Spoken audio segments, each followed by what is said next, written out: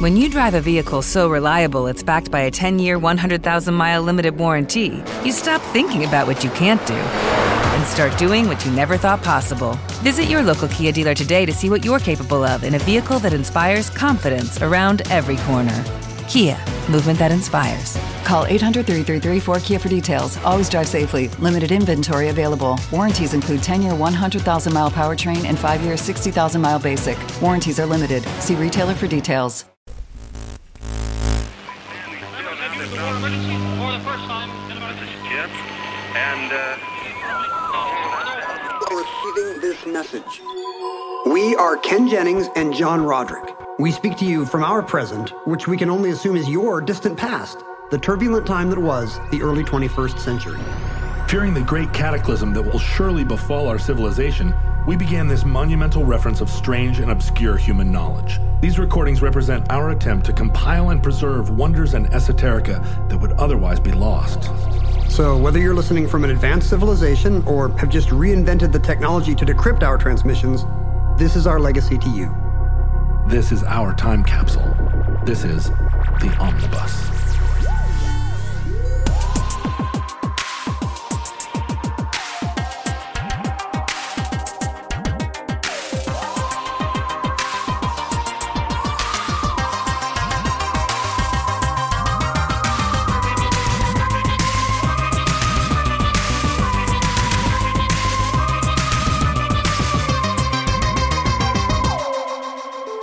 You have accessed entry 877.EX1508, certificate number 53464.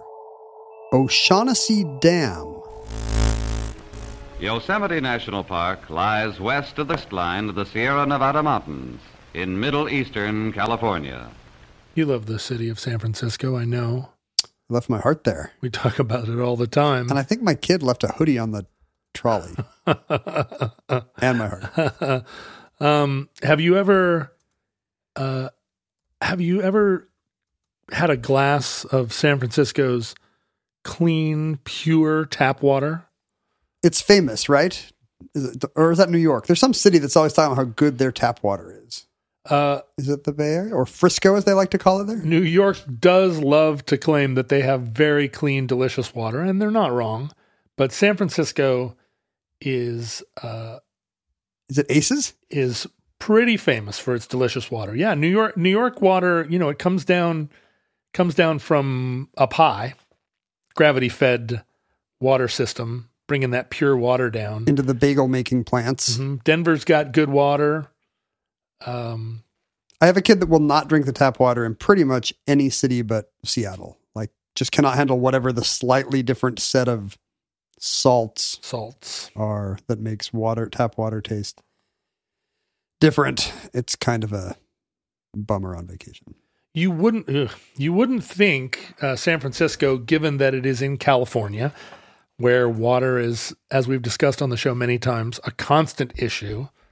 And the water that they drink in LA basically has been filtered through a raccoon's butt before it even gets into the state of California. By law. The pipe divides into like 100 little parallel miniature pipes, each of which has an unhappy raccoon mounted.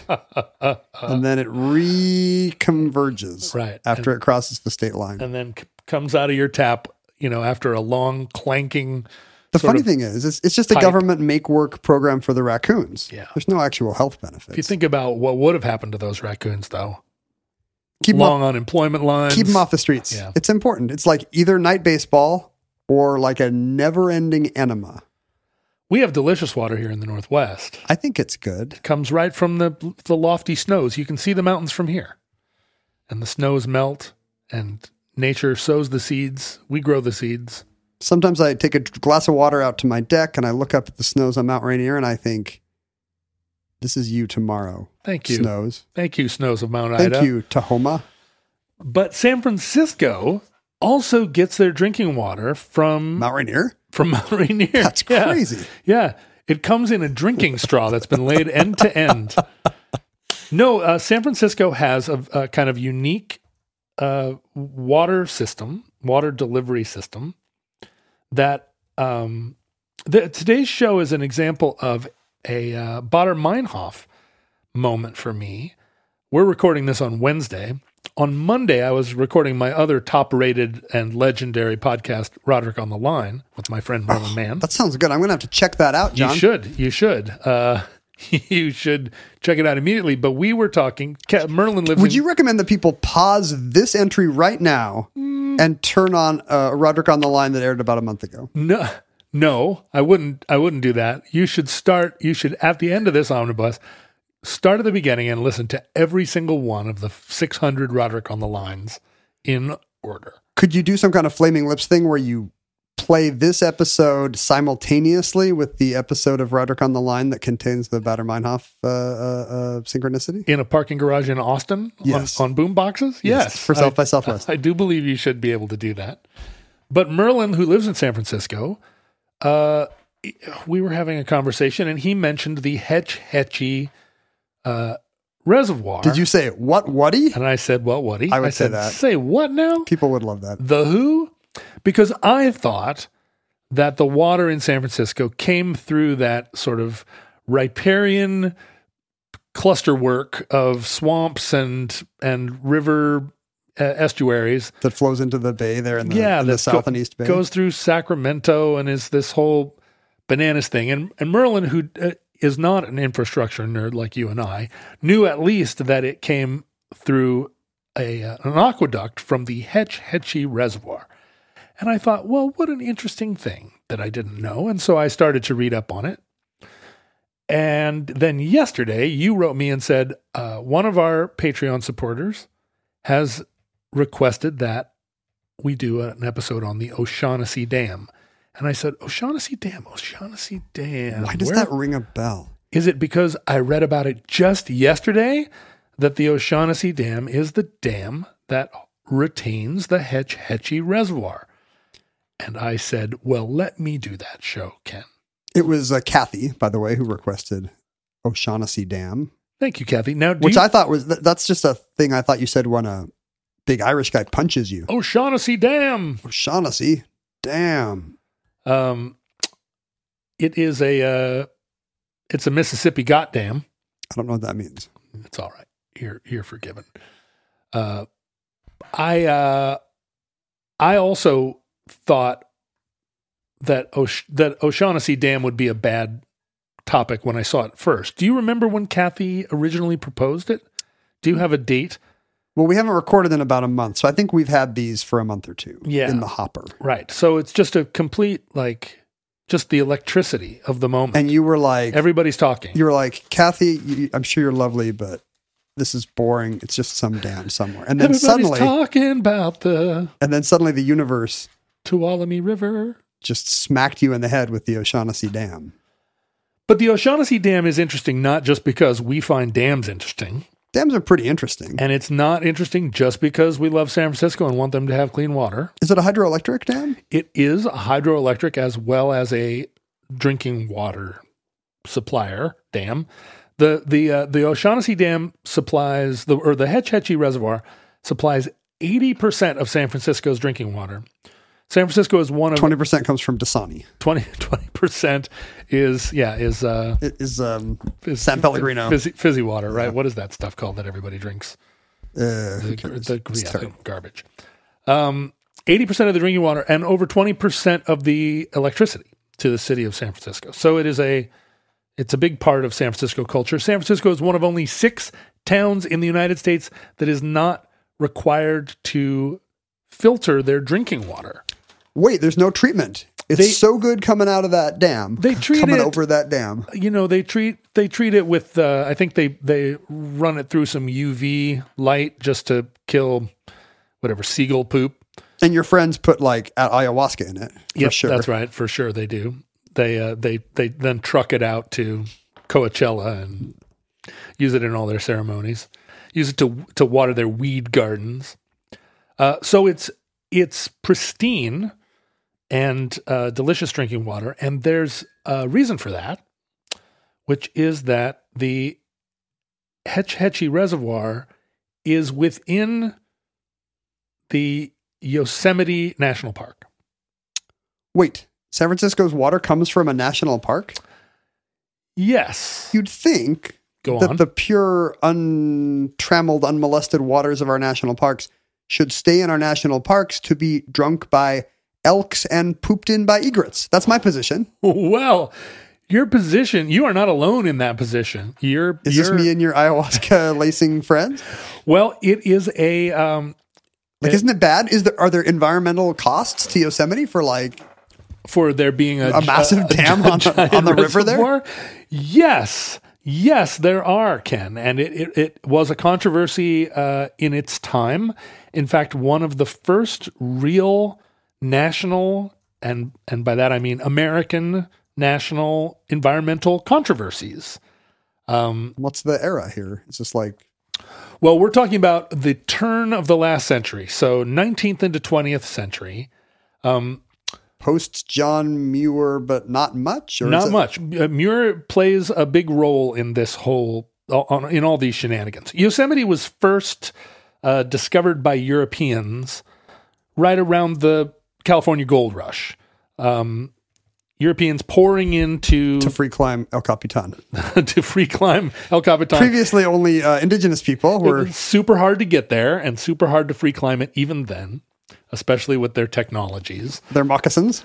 It was there was a gold rush, and interesting to think that Yosemite, no European would have even laid eyes on it until the 1850s. Weird, right? Yeah, and the first... What was Yosemite Sam called back then? He was just called Sam. That's crazy. Yeah. It's quicker to say. Yeah. In fact, I think he was probably known as Samuel until he had the later connection. Did something bad happen to him at Yosemite, and that's when he started saying varmint a lot? Yeah, something did. He tried to free climb El Capitan and fell and bonked his head. That's why his head is that weird... black color in the places where his red hair is not.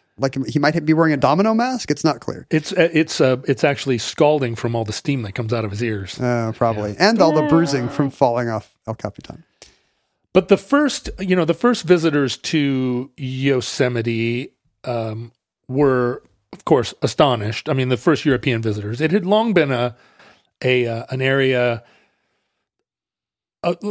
It was sort of a hunting ground for the Miwok Indians, who were sort of all of that central kind of Sierra Nevada area of California, different tribal relationships. The tribe that lived up in Yosemite itself was called the Awanichis, and the word Yosemite was given to the park by an early white adventurer, and it was a mistranslation. Yosemite, he thought, was Awanichi for grizzly bear, and that gets that idea is still kind of connected to the Grizzly idea. Bear Valley. I think you'll see a lot of brochures that say no, Yosemite means grizzly bear. I hope it's an embarrassing mistake and it means Tired Old Woman Valley or something. No, in fact, the Miwok Indians referred to the Awanichis as murderers. And does Yosemite mean Yosemite that means, other crappy murdering tribe? It means they are killers. Oh, wow. So it's really a warning. It's pretty... Stay out. It's a pretty metal name for a national park, though. It's super metal. Super metal. So stay out of Yosemite, even today. It didn't work, sadly. It was so beautiful there that visitors began to flood in, I guess. Well, the Europeans that wrote, the American, the white Americans that went to Yosemite during the gold rush of European extraction, and then wrote effervescent, effluvient,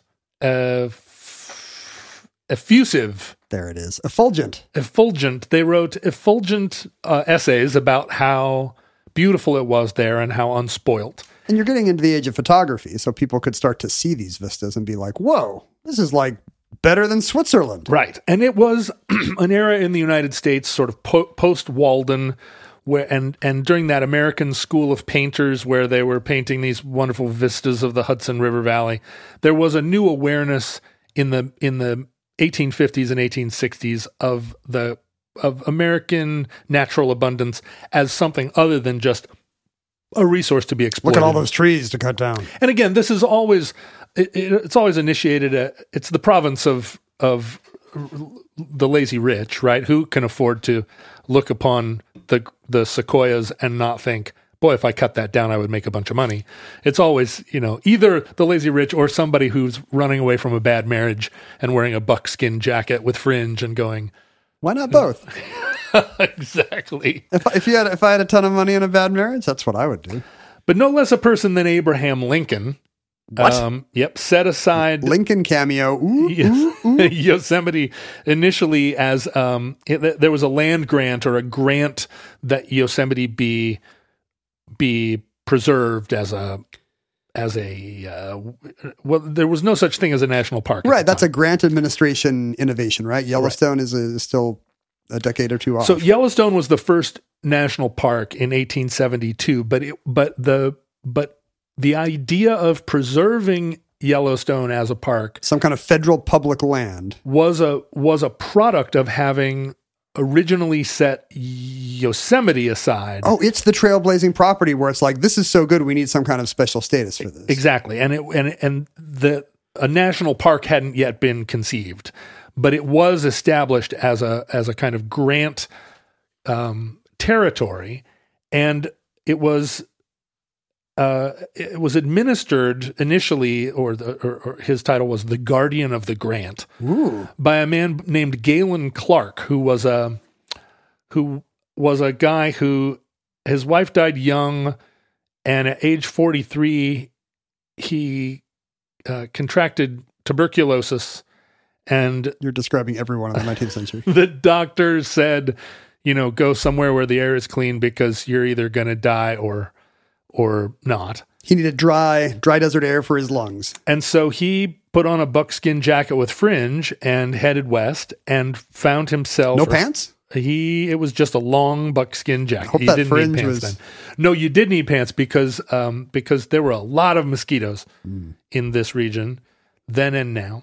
But he ended up there and found, kind of an unspoilt Yosemite and became a great advocate for it and someone who, became a national figure as a result of his administration and identification with Yosemite. And he's the one that discovered the Grand Sequoia and popularized them, wrote the first book about the sequoia. Are there sequoias on what is now Yosemite National Park, or was he just going all over California? Well, yeah, the famous sequoia, the most famousest of all the sequoia, the Wawona tree, which is the one that. But this is not the General Sherman or whatever. Those are over by the coast, right? Somewhere. Yeah, they're the ones that are. But the Wawona tree is the one in Yosemite that they cut. Oh, the hole in? They cut a hole in and drove wagons and trucks and cars through. You can't drive through it anymore. This used to be a proper country. The problem with the Wawona tree, at least, they cut that tunnel in 1881. And if you can believe it, driving cars and wagons through a tree it's not good for the tree. Is not good for the tree. And in 1969, the tree fell as a result of a big snowfall. I never should have got that Wawona Forever tattoo. I really regret it. This is one where I'm going to acknowledge that joke, but I'm acknowledging it under duress. Oh, I'm sorry, that's not even a joke. It's a reference. It's a pop culture reference. It's a Gen X pop culture reference. You can look it up if you're too old or too young for that. The tree was 2,100 years old, but it didn't survive even 100 years of European Americans. Presumably the first 2,000 years was having many fewer wagons driven through it. And it probably thought that all the time. Come, boy, swing for my apples. Don't drive a wagon through my trunk. But there's a grove of giant sequoias called the Mariposa Grove.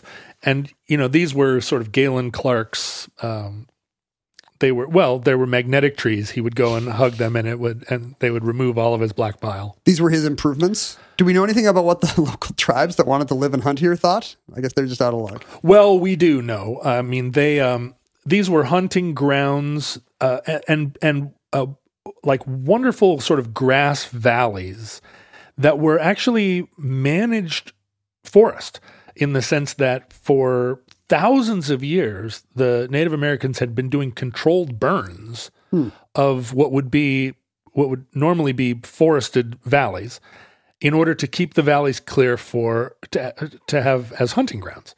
So they were not, there's a lot of snow up there in the winter. I don't think that they were full-time, a place that you would build a year-round community. But of course, nomadic people. Yeah. But they were well used. And when white Europeans came, there were people living throughout what is now Yosemite Park. And there was the inevitable several decades of encounter where it was a question of whether or not the Native Americans should be there at all. There was actually a war, the Mariposa War, where some San Franciscans mounted a posse and went up there because the Native Americans kept bonking people on the head in the middle of the night. So-called liberals, huh? And I know, San Francisco. Limousine liberals. Tell you what, it was their... The second there's a homeless guy on your street. Their school board went up there and did a lot of murdering and depopulating. There was after it became a park, there was a long period where there were some villages within the park, and the attitude was that the Miwok Indians could be sort of not on display in the park exactly, but creating part of its baskets, rich cultural heritage. like part of the tourism industry. They did that when Disneyland opened. They'd bring in like native people and have them just kind of chill and do dances and stuff. They don't do that anymore. I feel like I saw that even in the 70s. Yeah, I think that's possible. Yeah, pretty sure. In Tomorrowland, they should bring in real aliens too. The thing about Yosemite is even after the Transcontinental Railroad made San Francisco a destination, and even after the Transcontinental Railroad made San Francisco an accessible destination for Americans, and Yosemite had already been a very popularized idea in the American mind, it was still super hard to get there from San Francisco. Yeah. It's hard to get there from San Francisco now. I've never been. I have never been. Is that true? Either, and it drives me crazy. It's so easy to go to California and not go to Yosemite. Yeah. Like you go to the stuff around the Bay Area, you go to the stuff around Southern California. Not only is it easy, but I have been to all four corners around Yosemite and have just never gotten in. Because there's no road from one side to the other. It's hard to be on one side and go, oh, we'll just cut across through Yosemite. You really have to go in and then come back out. And I've never done it, and I'm bummed because it is now in 2016, for the first time, they went over 5 million visitors a year. And by 2020, you needed reservations to visit Yosemite Park. In my experience, they're pretty good at managing that stuff better than you would think. They know when to, shut parking lots off to cars, switch people to shuttles. The National Park System does a great job of keeping those places humming, even when they're slammed. Yeah, but it adds to the scariness. We were driving past Yellowstone last summer, if you remember, and we were up in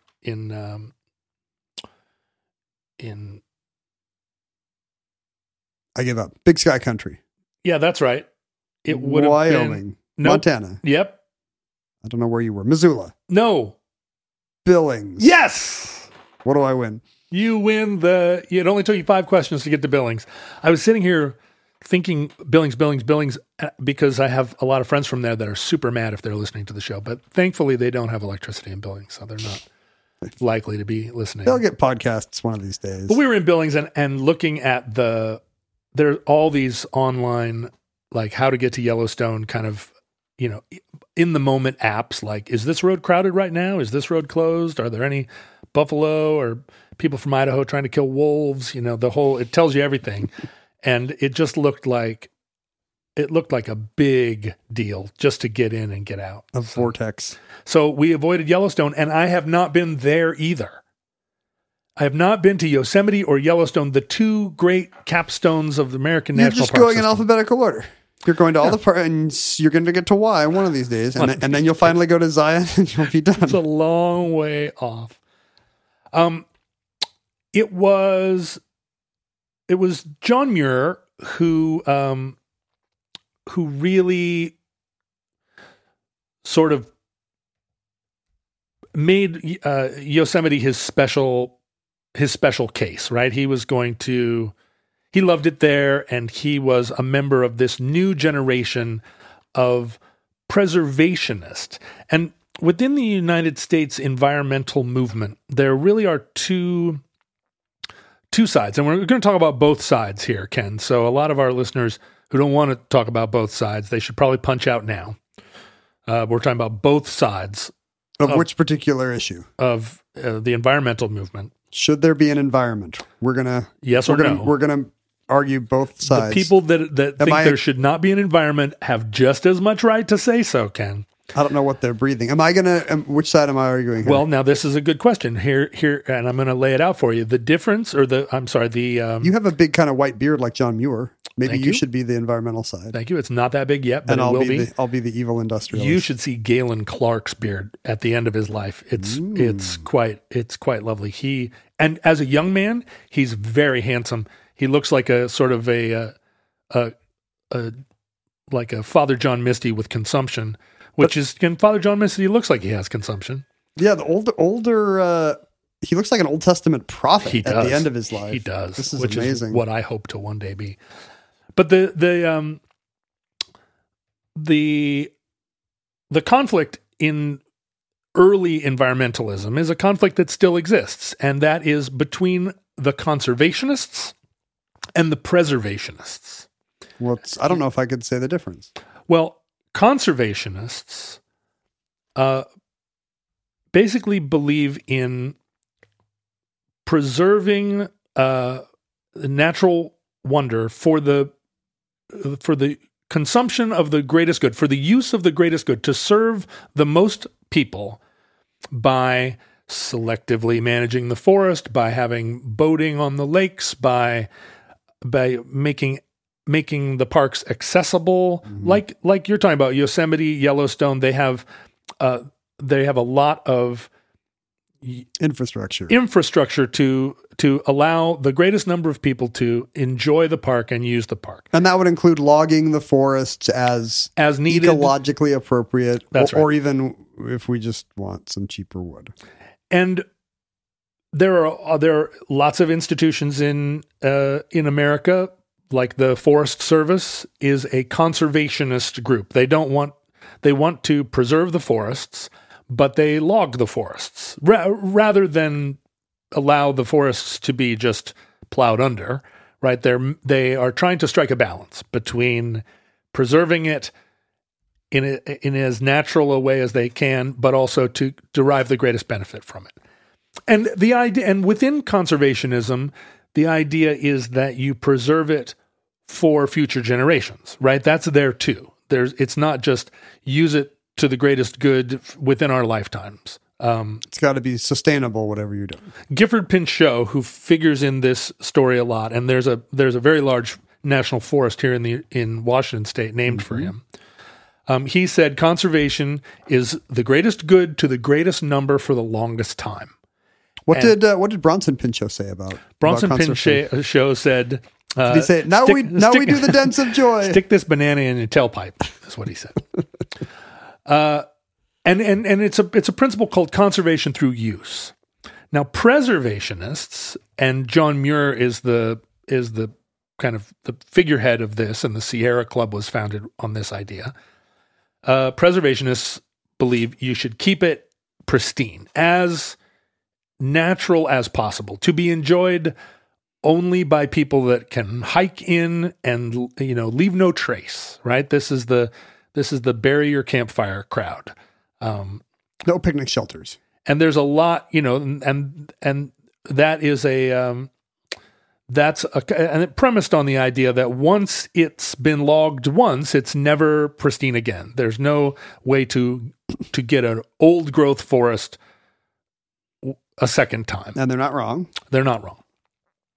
And there are kind of two national groups. The Sierra Club was founded in 1892 by John Muir, but there's an older group founded by Teddy Roosevelt called the Boone and Crockett Club, which was formed in 1887. And Boone and Crockett is a conservationist organization.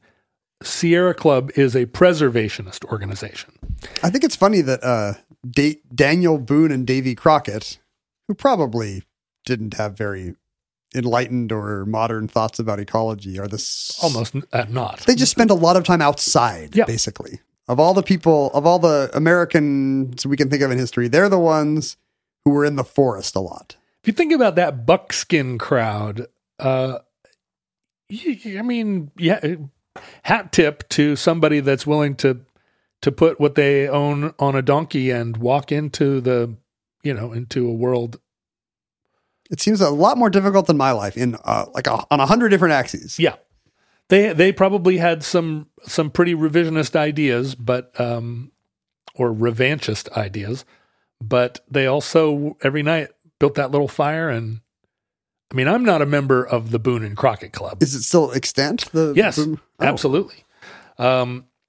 And their idea, Boone and Crockett. I feel like by mentioning it, they're going to send us memberships now. Yeah, well, somebody will write in and go, I'm a card-carrying member. I've been a Boone since 1987, and I hope to be a Crockett soon. You sent me that email the other day from the person that was like, oh, I'm in the Knights Templar of, right. Or the Free Templars of Washington State. By the time I read those letters, I don't remember the actual referent. Yeah. So I'm like, what is even happening? I have aphasia every time I read an omnibus. If you think about organizations like Ducks Unlimited, where you think Ducks Unlimited, that is a confusing name. They are about preserving wildlife in order that you hunt them. And I want to limit them myself. Therefore, they should be unlimited until I get there. But what Boone and Crockett, and this is a result, this came from Teddy Roosevelt's experience of going out and shooting 100 rhinoceroses and then having a come to Jesus moment when he realized, wait, if everyone shot 100 rhinoceroses, there would be no rhinoceroses. To his credit, he didn't say, well, I'm glad I got here first. So one of the doctrines of the sort of Boone and Crockett conservationist mentality is the fair chase hunting idea, which is... Tell me what a fair chase hunting is. Well, you should not hunt wolves from a helicopter with a machine gun. Because wolves do not have helicopters and a machine gun. That's right. You should... I mean, they don't have a rifle either, but we'll overlook that. You should be able to hunt, but it should be hard. Or it should be at least harder than buying this meat at the supermarket, right? There's a kind of... And I think people within a sort of fair chase hunting mentality are going to... Yeah, they're going to be able to make the finer distinction between like, is that fair or is that not fair? It also might be more fun. It's 100% more fun. And I say that not as a hunter. I'm not a hunter, but my son went salmon fishing last week in Oregon, and it was just kind of one of these boats where, a bunch of Midwestern guys cracked a beer and somebody else ran the poles for them. And my son was like, well, we're not really fishing. Yeah. He was also seasick the whole time. Yeah. He's also a kid who you had to explain what a peachy folder is to today. He wanted to be thrown overboard with a spear. Now that's fishing. Like Hemingway. That's what Hemingway would have done. Oh, for sure. Hemingway would have sat there with a beer while somebody else managed his lines until the camera was pointed at him. So the Crockett and Tubbs Club says... The Crockett and Tubbs and the Sierra Club were approaching these early years of conservation and preservation from two very different mentalities. And, when the original, when Yosemite began to be, when it was recognized that Yosemite needed to be a separate and kind of new entity protected by the federal government, of course, there were homesteaders in there by that point. I mean, people had been in there for decades, and today their descendants run the gift shop. Well, that I'm sure there are people who maybe they'll write in who believe that they were unfairly denied their homestead. California a state at this point? Yeah, right after the gold rush. Yeah. 1850. In 1872, the homesteaders in Yosemite, as a result of some of the work by Galen Clark and his ilk, their homesteads were revoked. And they took those cases to the Supreme Court, and the Supreme Court confirmed that their homesteads, that the government could invalidate their homesteads. And that was one of the first of many, many of these kind of property rights suits where you still have people in the West who believe the federal government tyrannical use of public land. Yeah, that they can't keep us from grazing our sheep on public land. And there were a lot of sheep herders in Yosemite, and their sheep were decimating the environment. And at one point, actually, a regiment of Buffalo soldiers, American black infantry, were sent there to keep the sheep herders from occupying Yosemite. So it was really a malware force. How come there's no movie about this like race war? And everybody, of course, was killing the Indians, but right and left. Ken, today's show is sponsored by Shopify. Now, I know Shopify is more than a store, and I know it connects you with customers. It helps you drive sales, and it helps you manage your day-to-day. But tell me, what is Shopify? Yeah, it's not just your online storefront. Like, this is all the resources that you need to run a small business. Stuff that, would have been beyond the grasp of a small business. Like explaining to me what my product is? Well, hopefully you already know that. Helping me develop my service? Scaling your business, reaching customers online, because it integrates with social media apps. Oh, that's cool. Synchronizing online and in-person sales. It's all the behind-the-scenes stuff, That's actually important, online and in-person sales. Detailed reporting of conversion rates, profit margins, and it grows with you no matter what your business is. I mean, am I too small to use Shopify? No, it's for upstarts, startups, established businesses alike. These are the kind of tools that used to be only for the big boys, but now businesses of any size can enjoy with Shopify. Can I integrate it with other apps, third-party stuff? Yes, all that is super easy. They'll let you accept all major payment methods. They integrate with thousands of third-party apps. So no matter what you're doing, on-demand printing, accounting, you want chatbots, it's all there. So what do I do if I want to start turning the power of Shopify to benefit me and my products? If you want to join the over 2 million businesses powered by Shopify, whether first sale or full scale, go to shopify.com/omnibus. That's all lowercase, omnibus, for a free 14-day trial. Then you'll get full access to the whole Shopify suite of features. So you're saying if I go to Shopify today and type in Shopify, shopify.com/omnibus lowercase, right now, I'll get a free 14-day trial? Yes. Start growing your business today with Shopify. Shopify.com/lowercase omnibus. But it really then became a Teddy Roosevelt joint. Yosemite National Park, a Teddy Roosevelt joint. Muir took Roosevelt on a camping trip and convinced him that what had happened was, Lincoln had declared it a national area, but it was being administered by the state of California. And the state of California was not doing a super... They were using a conservationist mentality, which included letting people open hot dog stands and trying to turn it into a playground. Yeah. Muir convinced Roosevelt, although it was a national grant, that the U.S. government needed to resume authority over the whole area and kind of declare it a national park. And actually, this was the thing that instigated the formation of the National Park Service. That didn't happen for a little while later, but the idea that the federal government needed an entity to manage its national parks. There was no such service. The Interior Department didn't do that kind of stuff yet. Not yet. And the Interior Department figures in the story quite a bit. So let's direct our attention now to the Tuolumne River, which is... Is that in Yellowstone? Yosemite? The Tuolumne starts in Yosemite and is...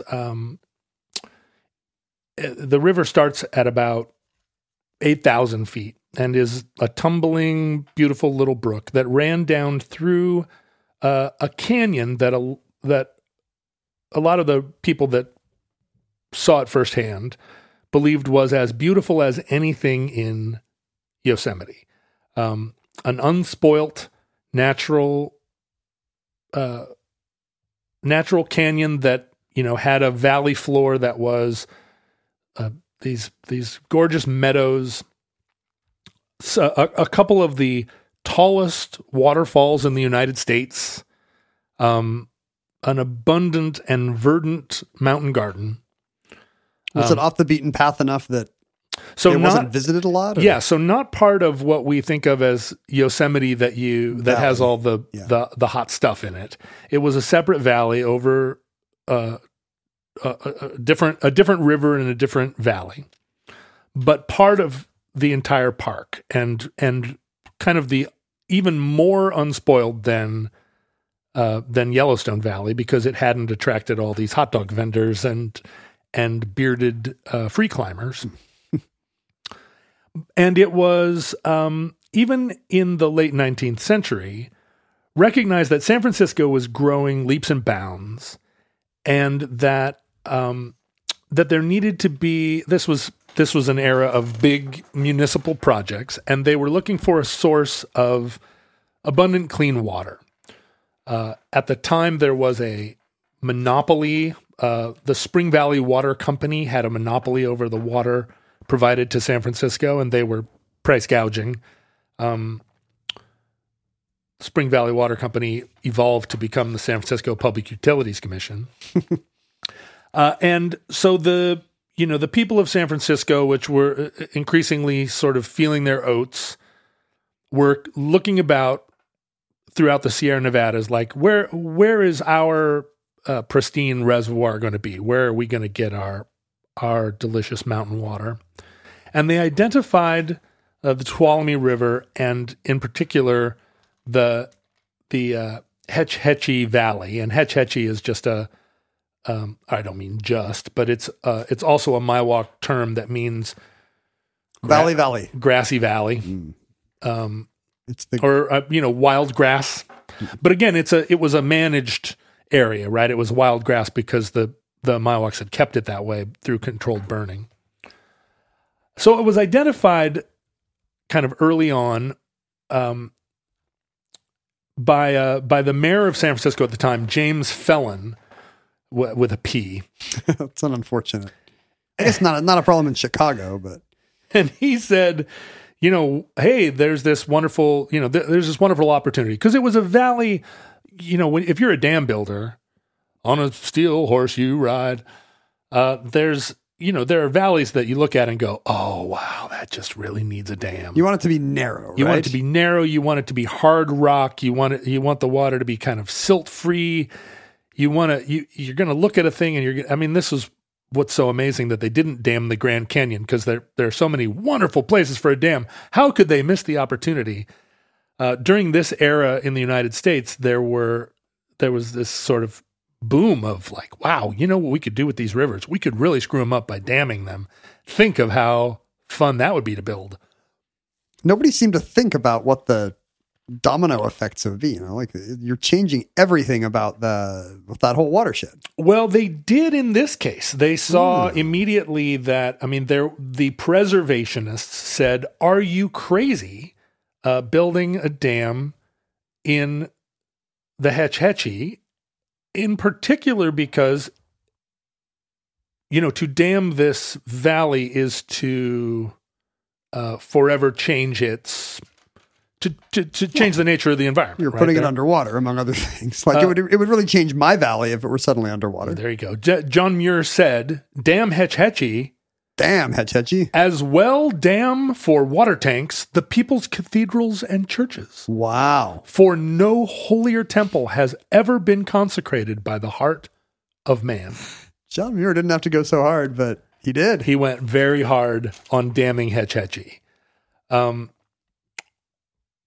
And Teddy Roosevelt, I knew who you meant. He recognized that that the environmental question in that moment, not just around Hetch Hetchy, but in general, was a fundamental one. And he said, he actually used the word fundamental, so I'm cribbing from him. But he said, the conservation of natural resources is the fundamental problem.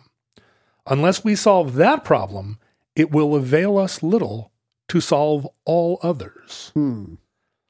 He's right. Like today we realize this today lots of us in our society recognize that there's a lot of existential threats like climate change. And then there are things like gas prices that are not so much. But right. That seems like an early recognition of this. That if you don't preserve the environment, little else matters. And you would not think, given our rhetoric today, that you would be able to go back so far to the 19th century to find people that basically concurred. Although you couldn't get half of America to agree with Teddy Roosevelt today, right? And he was a Republican. So this became an issue in the U.S. Congress, and there were a lot of advocates for this kind of big project, and there was a lot of pushback against it, and some of it had to do with federal power. But in 1901, the Congress passed the Right-of-Way Act, which gave the Secretary of the Interior the right to grant water rights to municipalities like San Francisco to say, well, this, the water here will find its use serving the greater good by being fresh water for the city of San Francisco. The Secretary of the Interior at the time, Secretary Hitchcock, denied the request to, even though it was, an act specifically to give his office the power to do it, felt that San Francisco was overreaching and turned him down. Huh. But then the San Francisco earthquake in 1906 changed the equation, because if you recall, the aftermath of the San Francisco earthquake was the Great Fire of San Francisco. And if we just had a reservoir full of water, we could have put out these fires. That's the thing. There was a great awareness that San Francisco did not have access to enough water, and whether or not Hetch Hetchy would have given the fire departments and their horse-drawn pumping trucks. I don't know if they were the limiting factor. I don't think it was a lack of water. San Francisco, they could have just bucket brigaded up from the bay. But it did change the conversation around the damming of the Hetch Hetchy. Now, Roosevelt declared Yosemite in its entirety a national park in 1906. The dam had been proposed already several times, but in 1906, the new Secretary of the Interior, James Garfield, the future president, son of the former president. Oh, what year are we in here? We're in now 1908. Okay. Slain President James Garfield's son is now Secretary of the Interior. Right. He avoided a Hunter Biden scenario and got an office job. he said, look, the Hetch Hetchy Valley is not unique. A lake would be even more beautiful than its meadow floor. Hey. Is that how we're making these decisions? Whether just some guy with a mustache thinks water looks better than grass? And then he says, and the hydrological power generated by the dam could pay for the dam. So it's not a question of cost. We'd be leaving money on the table. Hell, it pays for itself. Plus, water is better than grass any day. So Garfield approves the project. Damn fool idea. Oh. The joke acknowledger has logged on. Boo. I heard you make a pun, Ken. Now, at this point, we're in the first Roosevelt administration. But then, of course, as you know, as a student, or as somebody who has memorized all the presidents and vice presidents. You were going to call me a student of American history, and you were like, that's a little too much credit for you, flashcard boy. Let's not go that far. Who succeeded President Roosevelt in the presidential leapfrog? Presidential leapfrog? Yeah. Is that what it was called? Presidential naked leapfrog. Who came after Roosevelt? Taft. That's right, Taft. America's largest president until recently.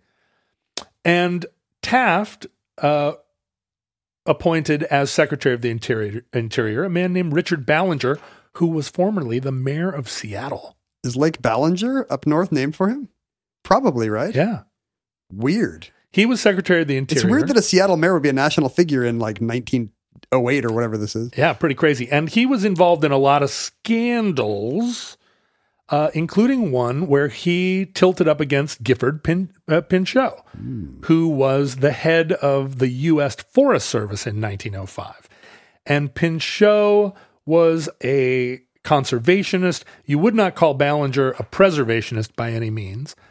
But during the Taft administration, there was a lot of sort of back and forth around whether or not the Hetch Hetchy Dam could proceed.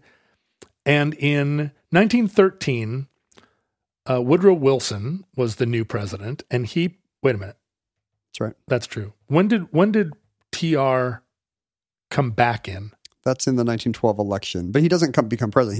He ran for president against Wilson and Taft. There you go. 3 presidents or future presidents running against each other. Real Royal Rumble of a presidential leapfrog. There you go. That's it. We didn't say election then. We still called it a presidential leapfrog.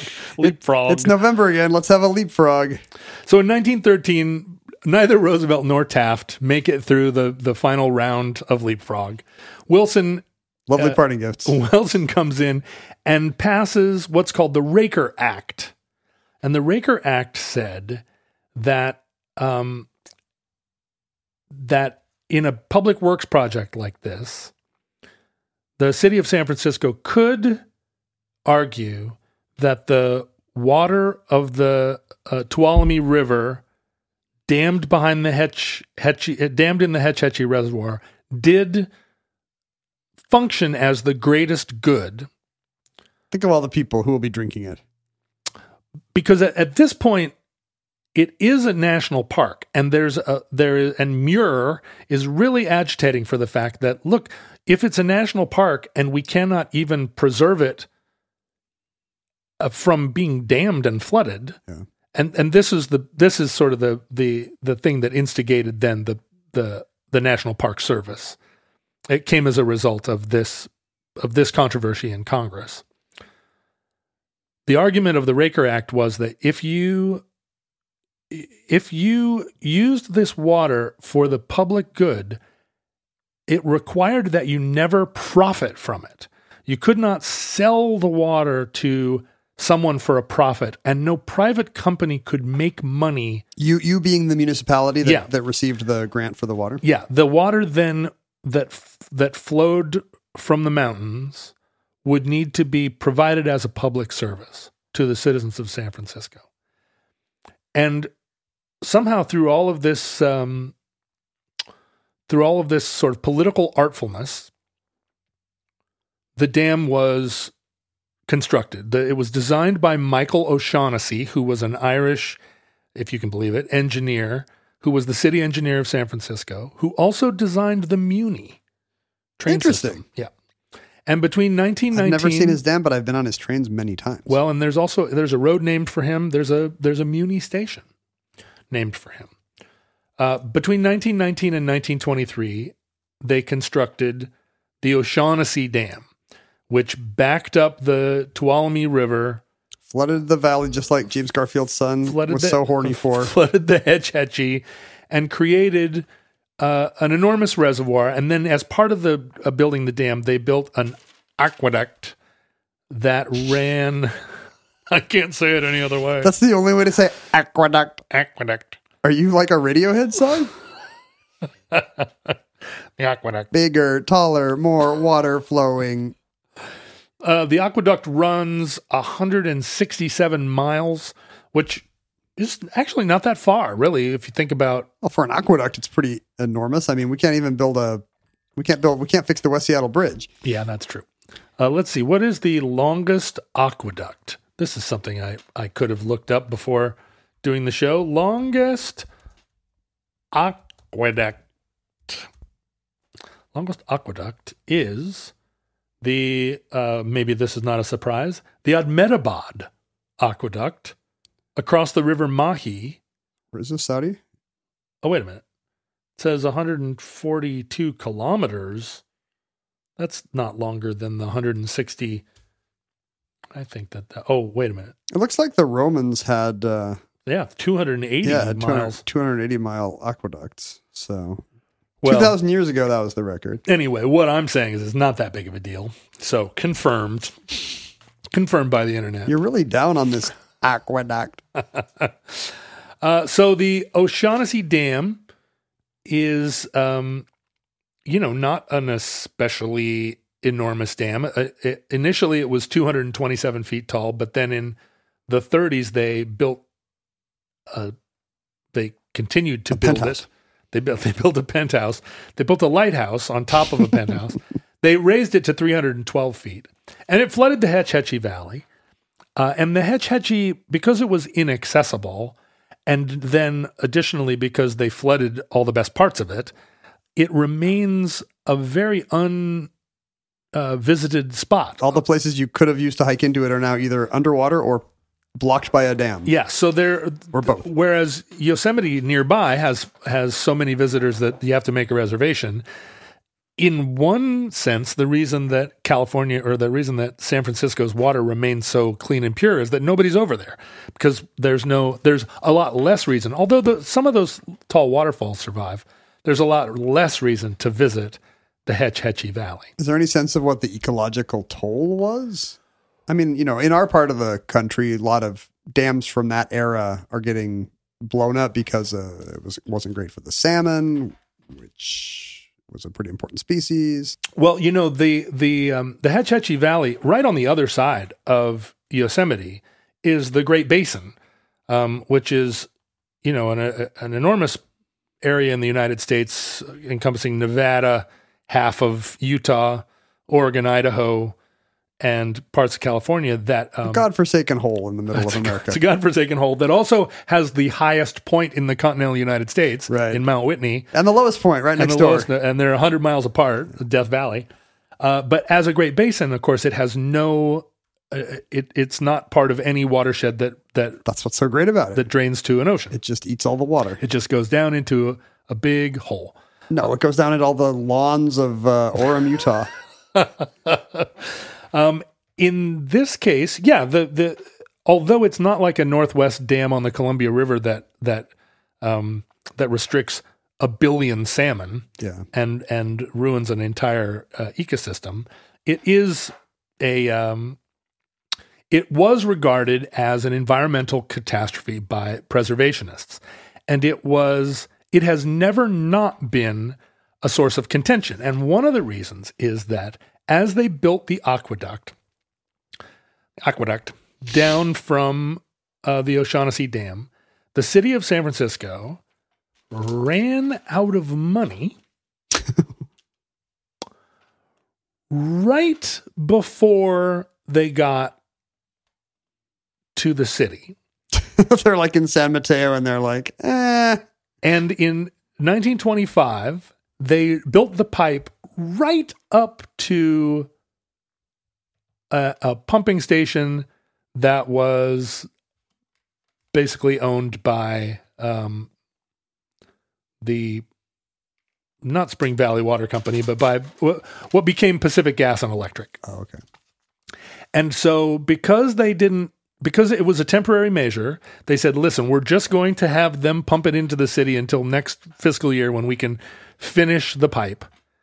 They ended up contracting with what became PG&E to pump it that final bit of the way, which then gave PG&E the ability to charge money for the water in complete violation of the Raker Act, which everyone at the time recognized and protested. Wait a minute, that's in violation of the Raker Act. And ever since then, a main complaint about the Hetch Hetchy system has been that it is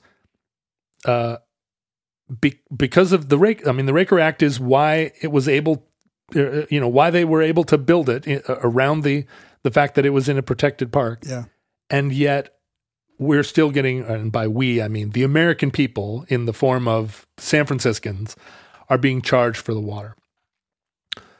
So people have been arguing since it was built to tear it down.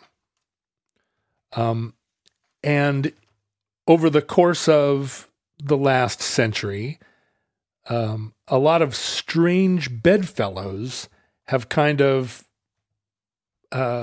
climbed into bed with one another after a game of naked leapfrog. Little foreplay going on between them. Now, what happened is downstream from the Hetch Hetchy Reservoir in the 30s, in the 20s, so even as they were, before they'd even brought Hetch Hetchy online, they started building a larger dam downstream, not in the beautiful canyon, but on the Tuolumne River, but down lower. And they built a much larger dam called the Don Pedro Dam. And you would think, it being called the Don Pedro Dam, that it would be named after some Spanish land grant holder. But in fact, it was named after... somebody's cute burro. No, it was named after a Frenchman named Pierre Saint-Savin, who was responsible for cultivating wine, sparkling wine. And they called him Don Pedro because... and that's the dam is named after Don Pedro. Being a ranchero is just a state of mind. So they built an enormous dam called the Don Pedro Dam in the 20s. And then in the 70s, they went downstream of the old Don Pedro Dam and they built an even bigger new Don Pedro Dam. Do these just flood the old ones every time they build a new one? That's what's incredible. The old Don Pedro Dam is hundreds of feet underwater in the reservoir held back by the new Don Pedro Dam. It's not a very good dam if like 100 feet of water are going above it at all times. It's the minimal thing a dam should do is dam. I super duper want to go scuba diving in the Don Pedro Reservoir and see the enormous Don Pedro Dam. Like you talk about like flooding the ancient Egyptian temples with the Aswan Dam. Yeah. You're actually flooding subsequent or prior dams with your new dam. It's really insulting to the old dam. So a lot of people, even in the time, said, why did we need to build the O'Shaughnessy Dam and flood the Hetch Hetchy when the Don Pedro Dam is bigger and further down? It's also on the Tuolumne. It's just further down. Further down. Huh. But the water that goes to San Francisco is through the aqueduct from Hetch Hetchy. So it bypasses Don Pedro. And by the time the water gets to the Don Pedro Dam, just recently, the Don Pedro Dam has an advisory now that you're not supposed to fish in it because there are PCBs in the water. So the water in Lake Don Pedro is used to irrigate all of the farmland around Modesto. I mean, it's part of the Central Valley water system that we hear so much about. That's part of the water wars that we described early on. Agricultural and Hetch Hetchy is up above it, right? Like a separate, pristine universe above it. But the argument has been ever since that we should tear down the Hetch Hetchy, restore the watershed, restore the park to its former grandeur, and use Lake Don Pedro for all of the hydroelectric and to water San Francisco. Water needs of San Francisco. And that fight found a very strange bedfellow in the Reagan... Alex Jones. Alex Jones. You're almost. In the Reagan administration, Secretary of the Interior, Donald James Hodel. Watt? Oh, post-Watt. Yeah, post-Watt. And Hodel came out in favor of exploring tearing down the Hetch Hetchy Dam. And in fact, George Bush the First actually appointed a commission and funded it to explore tearing down the Hetch Hetchy Dam. And there's a lot of, we don't ascribe to conspiracy theories here at the Omnibus, but we think they're all untrue, even the ones that contradict the other ones. There's a kind of conventional wisdom within the conservationist versus preservationist environmental side that suggests that Hodel was trying to divide the environmental movement by proposing a radical preservationist policy in order to get all the mainstream Democrats to come out against it. And then he could claim within the, you think about the Reagan administration's Department of the Interior, they weren't about restoring rivers and tearing down hydroelectric plants. Doesn't seem out of character. That was not their vibe. So it was seen, I think, in the time as a way to discredit, cynical tactic. Right? Yeah, right. To turn it on its head. And when have you ever seen a Republican preservationist? It's a rarer combination of factors. But the city of San Francisco has resolutely resisted the idea of tearing down the Hetch Hetchy. There was a proposition in 2012, Proposition F, which was just to provide $8 million to study tearing down the Hetch Hetchy Dam, or to study the Hetch Hetchy, restoration of the habitat, not even tearing it down. The idea was to poke a hole in the bottom of it and just let the water drain out. Don't bother the hundreds of millions of dollars it would take to tear it down. But it does drain the valley. It would drain the valley. The residents of San Francisco resoundingly rejected Proposition F. Maybe the rest of California should get to vote on that. Maybe it shouldn't just be San Francisco city limits. It's everybody's valley that's getting flooded, San Francisco. Well, in 1999, the Sierra Club, now swinging in on a preservationist vine, sued. I guess they formed a group called Restore Hetch Hetchy, and then it wasn't until 2015 that they sued, based on the California Constitution, saying that basically Hetch Hetchy was in violation of it, but a judge rejected their suit because the California Constitution wasn't adopted until 1928.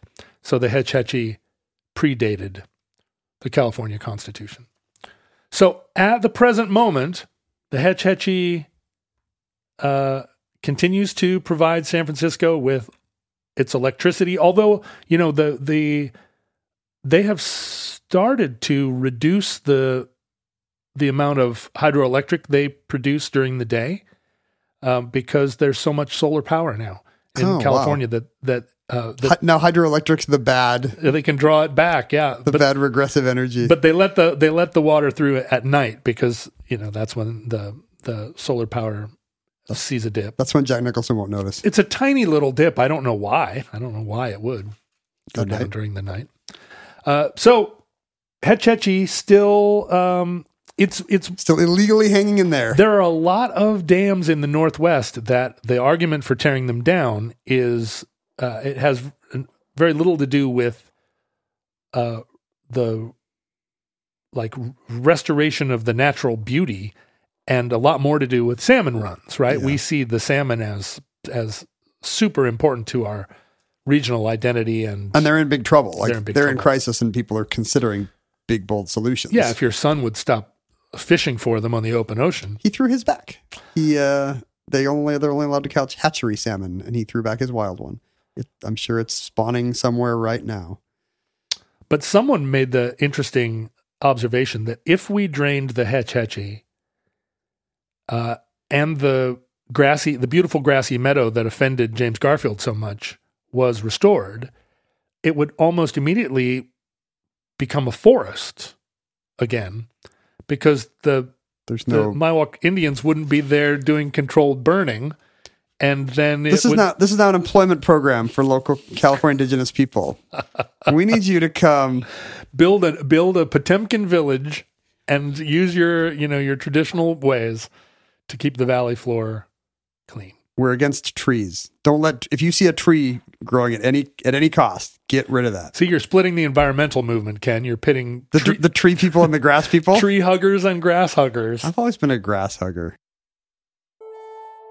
And that concludes O'Shaughnessy Dam, entry 877.EX1508, certificate number 53464, in the omnibus. Futurelings, thank you for listening to the damn show. It was full of damn information, full of a lot of damn facts in the damn show. You can find out more about the damn show and the damn facts by looking up at Omnibus Project on Facebook and at Ken Jennings and at John Roderick on Twitter. John really shouldn't be there, not even at night when solar makes electricity dip. Especially not at night. No. That's when I have the hardest time not replying angrily to people that don't understand. You should have a 7-minute gap a day when you allow yourself to go on Twitter. What if I got an anonymous account and I went on telling people they were wrong? And I'm a big fan of John Roderick's and you suck. No, just telling people they're wrong about other stuff, not having anything to do with me. I mean, the whole fun of being on Twitter is to tell people they're wrong. And then that account got like 1 million followers because it was so funny and cool and smart. We love Wrong Guy. People try to get you people try to ask if you have a band they can sign. People ask if you want to start a podcast. I wonder if @WrongGuy is available. I'm pretty sure. But all those like super easy handles were like taken in the early months of Twitter by somebody who never posted. Yeah. So like @WrongGuy is going to be like, "Hey, what's up, Twitter? Just trying this out." No, and then no posts since then. Ever again. No followers. So actually, @WrongGuy. Oh wait, Wrong Guy with 1 G. Wouldn't that be more like Wrong Ooey? Is a guy named Rafael Pereira in Rio de Janeiro. Now let's see Wrong Guy with 2 G's. I'm noisily opening mail, sorry. Wrong Guy with 2 G's. Oh my God. It's a musician. He has 2 followers. He joined in November 2008. See? And his posts, his first post, Ken, you're going to love this. He has 3 posts. I called it. His first post is wasting time. No, why the repeated E's? Why the repeated silent E? He's wasting time. And then his second post is friends? ? And then I think the answer is no. You do not have friends. It's over. Wrong Guy is over. Oh, I hope he's all right. I'll give you $1 million for @WrongGuy. He's at Carnival right now. Wrong Guy. He lives in Nepal, which is interesting.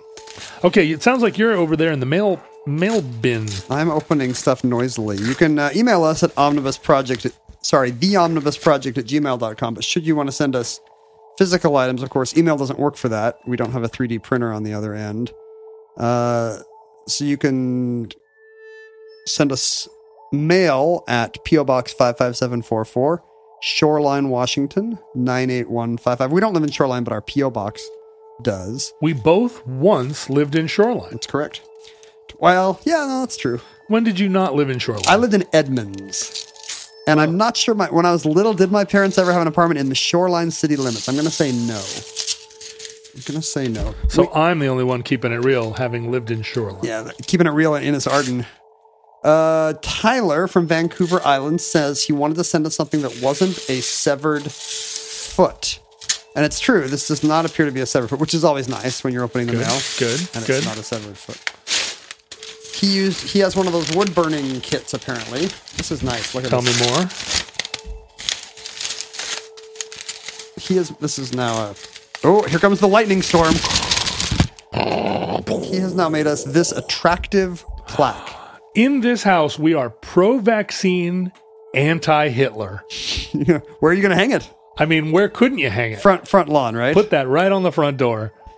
That's just going to go right here in our omnibus, super wall. Oh, wait, it has both of our college diplomas. He also sent you some guitar picks, which I think Cool. I think I threw away the envelope prematurely. Where are the guitar picks at? Oh no, the lightning's back.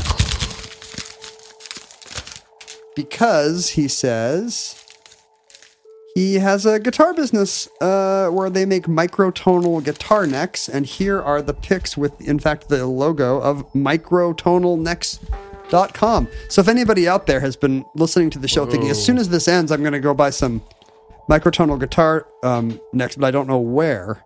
Good news. I'm glad you stayed through the outro. Microtonalnecks.com. His friend David both designed the logo and introduced him to Omnibus. Here I go.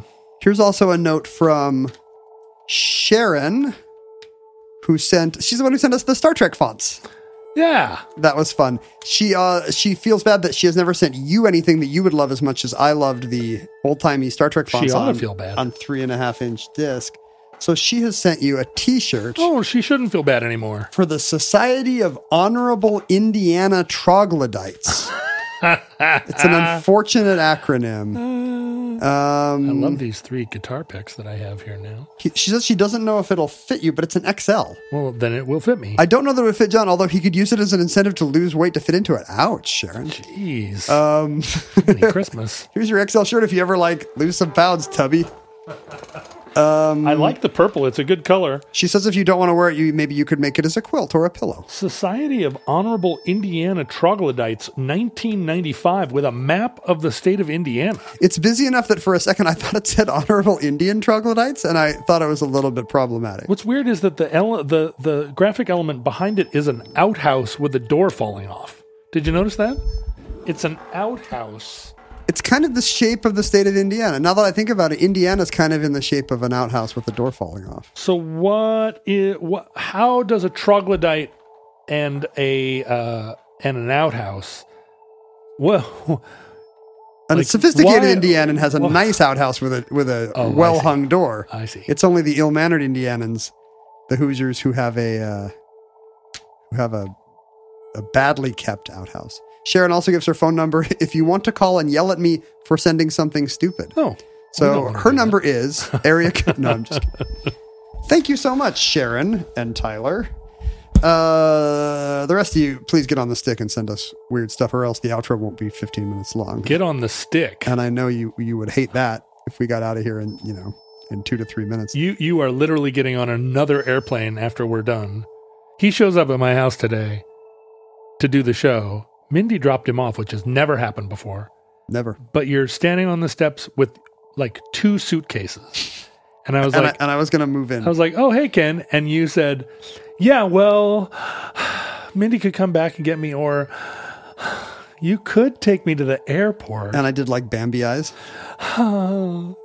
You can call me Thumper if you want to. Well, it's on the way to the airport. Somebody could easily pick me up. Yeah, no, it's me. But I'll be in the Sky Club sooner if you drop me off.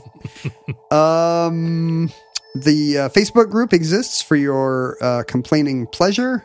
Go whine about how the outros are too long by finding the Futurelings on Facebook or other fora, Discord, presumably. There's a subreddit, I think. And of course, most importantly, the Omnibus would not exist today, or at least it would not be an extremely profitable venture, and we'd just be doing it as an fun ego boost. That's right. Everything else we do. Or because I need a ride to the airport. Hey, let's pretend to do a podcast for 5 years so I can get a free ride to the airport in summer of 2022. The show is only sustainable because of the kind support of our Patreon donors, like Kathy, who suggested this episode. I think there is a not insignificant number of our supporters who are unkind. And also donate? Yeah. Like, who are they unkind to? Pets? I just feel Spouses? like there might even be some grudge donators who are like, I'll give $5 to these dopes just so they keep embarrassing themselves. Counterpoint. The donors are actually the kind, good ones. And if you have been listening for years thinking about donating, you're actually maybe not such an enlightened person. Oh. Maybe you're not such a beneficent citizen here, of passenger here on Spaceship Earth. Shame. Right. You're wearing the change you forged in life. And the only way for you to avoid the doom that certainly awaits you, Ebenezer Scrooge, is to go to patreon.com/omnibus project and start to peruse the amazing benefits available to those who, the kind in heart. The kind at heart. Those of enlightened souls who have chosen to support Omnibus. To those of you who have chosen to support Omnibus, we wish you many goods and cheese. And not to the rest of you. Few goods and no cheese whatsoever. Government cheese. From our vantage point in your distant past, we have no idea how long you survive on government cheese, or indeed how long our civilization survives. We hope and pray that the catastrophe we fear may never come. But if the worst comes soon, this recording, like all our recordings, may have been our final word. If Providence allows, we hope to be back with you soon for another entry in the Omnibus.